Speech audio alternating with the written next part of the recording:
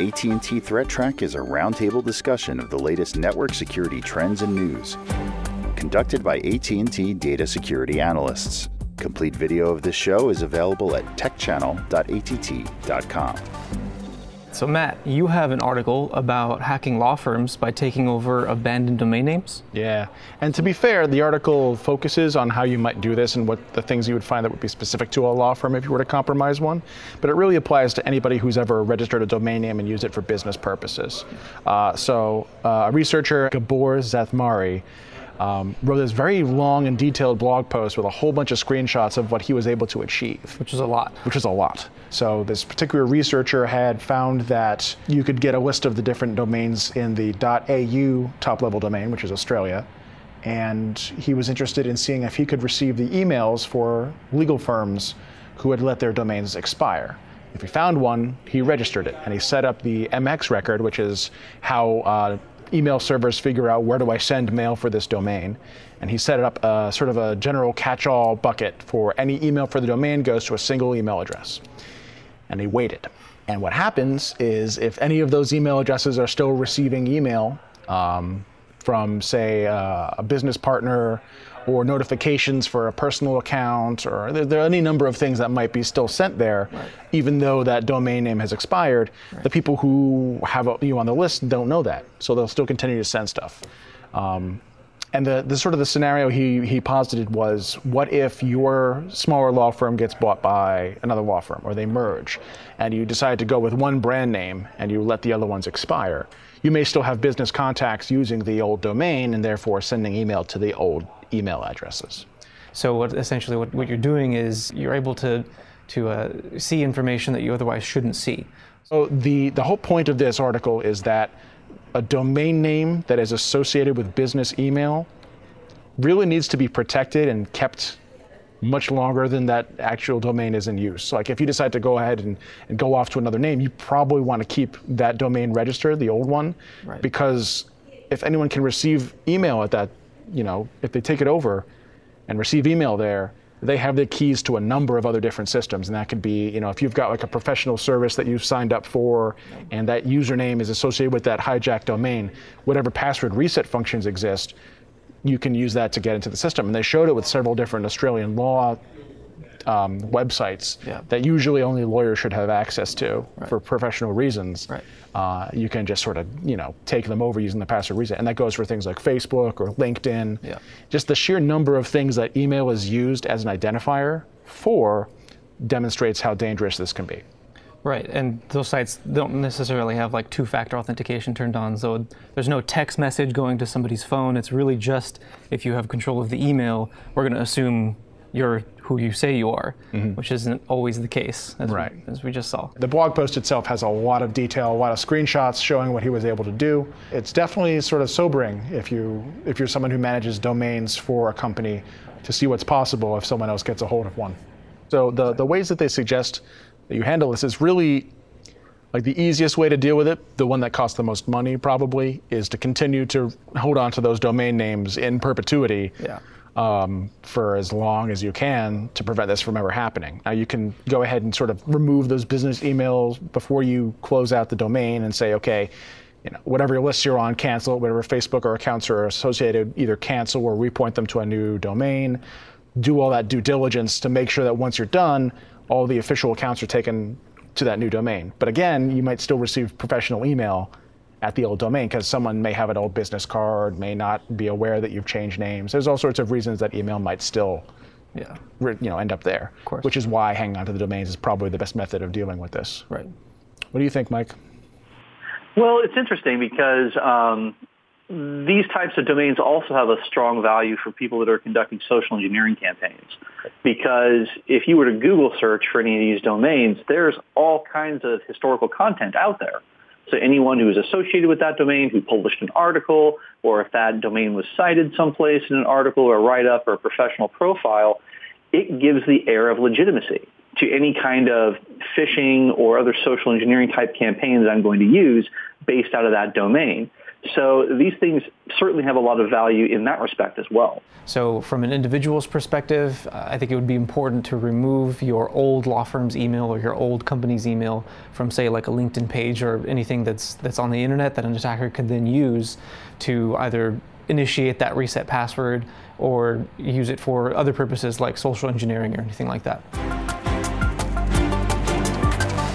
So Mike, you've got a story about Ghostscript. Yeah, this one was pretty interesting, kind of caught my eye. So a couple of years back in 2016, there was a researcher as part of Google Project Zero that found some flaws in Ghostscript. That was a popular suite of tools that's used not only by itself, but is also embedded in a lot of other libraries and systems and applications that allow desktop software and web servers to be able to handle PostScript and PDF page description languages. And this particular researcher decided to revisit the product and found several more bypass vulnerabilities that were disclosed here recently. So he found that it was possible to craft malicious documents that Ghostscript would parse to cause remote code execution, among other different effects. And what that means is if you have a website or another system that accepts these files that Ghostscript is intending to parse, you can run whatever code you want on a vulnerable system, which is a big deal. The vulnerabilities are with Ghostscript itself, but Ghostscript is then embedded into these other applications and is used kind of as a module or a library. And this is something that we've seen in other cases, right? Any kind of appliance, for example, that's based on a Linux base shell, if there's a operating system layer vulnerability that's announced, that vulnerability may very well impact that base operating system for that appliance, even though it's not running a full version of the kernel or a full distribution. And so you see this vulnerability get patched in one place, in this case, the Ghostscript application suite. They've got patches that are available for these issues now. But for some of these other applications, such as ImageMagick or GIMP, those projects are going to need to take those patches, do remediation and regression testing, roll them into their updates, and then issue subsequent patches for those products. And it's really all the same issue. A lot of companies will do a very good job of categorizing and cataloging the software that they use, not necessarily the libraries that software relies upon. This is probably going to be a challenge for the foreseeable future until someone comes up with a pretty good way of tracking all of those dependencies. So is this another example of a file format parsing bug? Because from what I understand, things like PostScript and PDF, like they're kind of involved. I know for a fact PDF is a very, very complex specification. There's things in there that I don't think a document should ever be able to do. But the more complex the thing is you have to uniquely parse each one of, the harder it's going to be to get it right every time. And I can see why vulnerabilities get introduced into libraries that are as complex as these. It does boil down to a parsing problem, but really what it's doing is it's bypassing some of the security checks that are supposed to prevent these scripts from taking certain actions, like writing temporary files to certain areas of the disk or reading other files from off the disk, things along those lines. And because of this, what the researcher found was that certain permissions or certain types of security checks which were built into Ghostscript to prevent these security issues from being taken advantage of just weren't effective. They weren't actually functioning, or you could cause a runtime error to occur, and then as long as you captured the exception and continued working, that control didn't get reinstantiated once you had an initial failure. So there are some very intriguing examples that were cited by the researcher. I think this sort of brings up a little bit of a discussion because the article mentions that the researcher who discovered this actually suggests turning off some of these features because they're just kind of too bug-filled or whatever it is. And you see that in other areas of the industry, so to speak, where there's a security function in place, but it's not fully tested. It's not, I would say, battle-worn or anything. And so a lot of researchers, a lot of security people are like, well, maybe we should pull it to continue the testing, or is it better to keep it in place and just try and kind of work iteratively? You know, what's the opinion on that? I think it really depends on the environment that you're deploying it to. If you have some sort of way to mitigate the problem that's brought in by disabling the function, like if you have a WAF that can handle certain aspects of what you're disabling on the vulnerable device, maybe it's going to be okay. But to put it out there by itself, and again, I hate saying it, but it depends. Really, it has to be sort of, you have to figure out what the risk is on a case-by-case basis. That's my take on it. Yeah, I'd agree with that. All right. Well, thank you very much for the story. So a solution for this, or a way to protect yourself, would be to install the patch. The patch has now been released. So Andy, did you see that article about AT commands impacting mobile phones? I did. That one was really interesting. A group of researchers, University of Florida, Stony Brook University, and Samsung Research of America have actually found that a large number of devices are vulnerable to AT commands being pushed through USB. Mm-hmm. So for those who are uninitiated, how about you explain AT commands? Sure. So AT commands are a little bit of an old technology. They're short string commands that are meant to be pushed out to modems. Mm-hmm. Typically they're used for like gathering kind of simple information, subscriber info, things like that. Some phones actually use AT commands as a more general way to interface with the system as a whole. And you can access these commands, or the terminal that accepts these commands, simply by plugging in a USB cable to the phone. The list of commands was actually standardized a while back, but vendors have actually implemented vendor-specific commands since then. And that's kind of where the problem lies. So there's a lot of AT commands that are totally benign. They don't present any sort of major issue. It's these specific ones that can actually cause a problem. Mm-hmm. So the official list of what's possible may not be a complete list.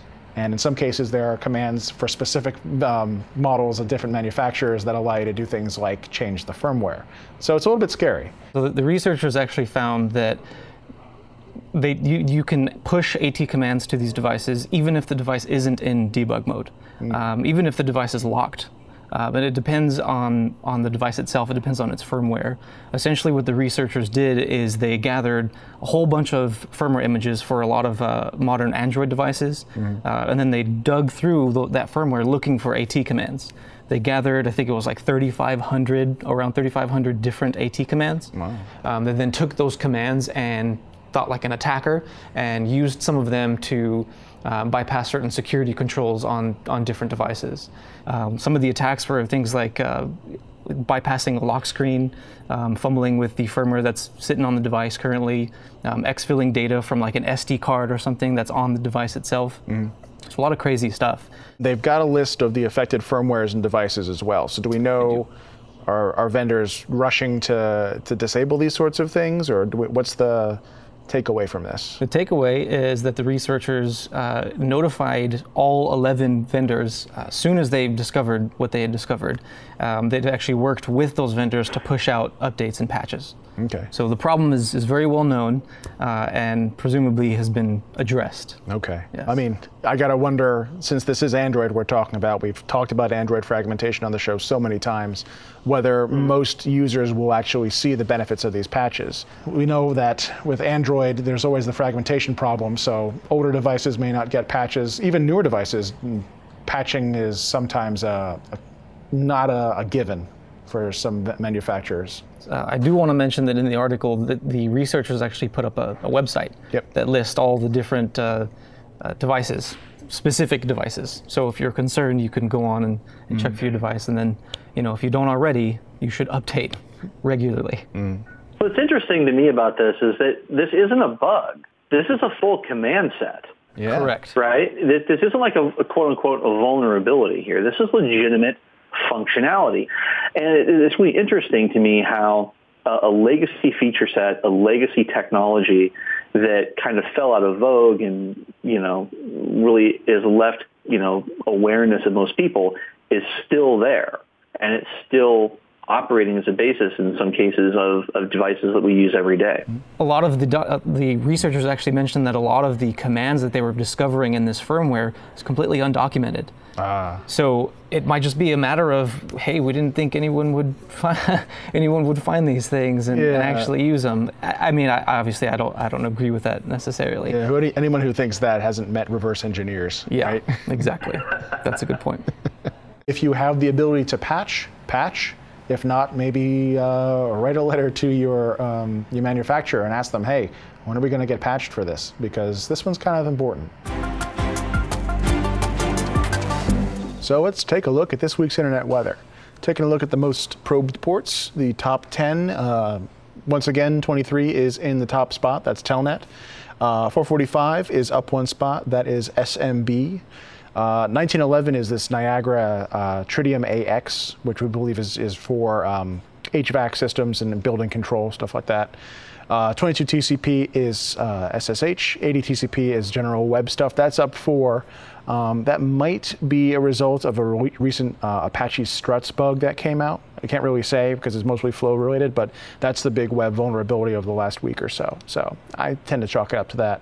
1433 is Microsoft SQL Server.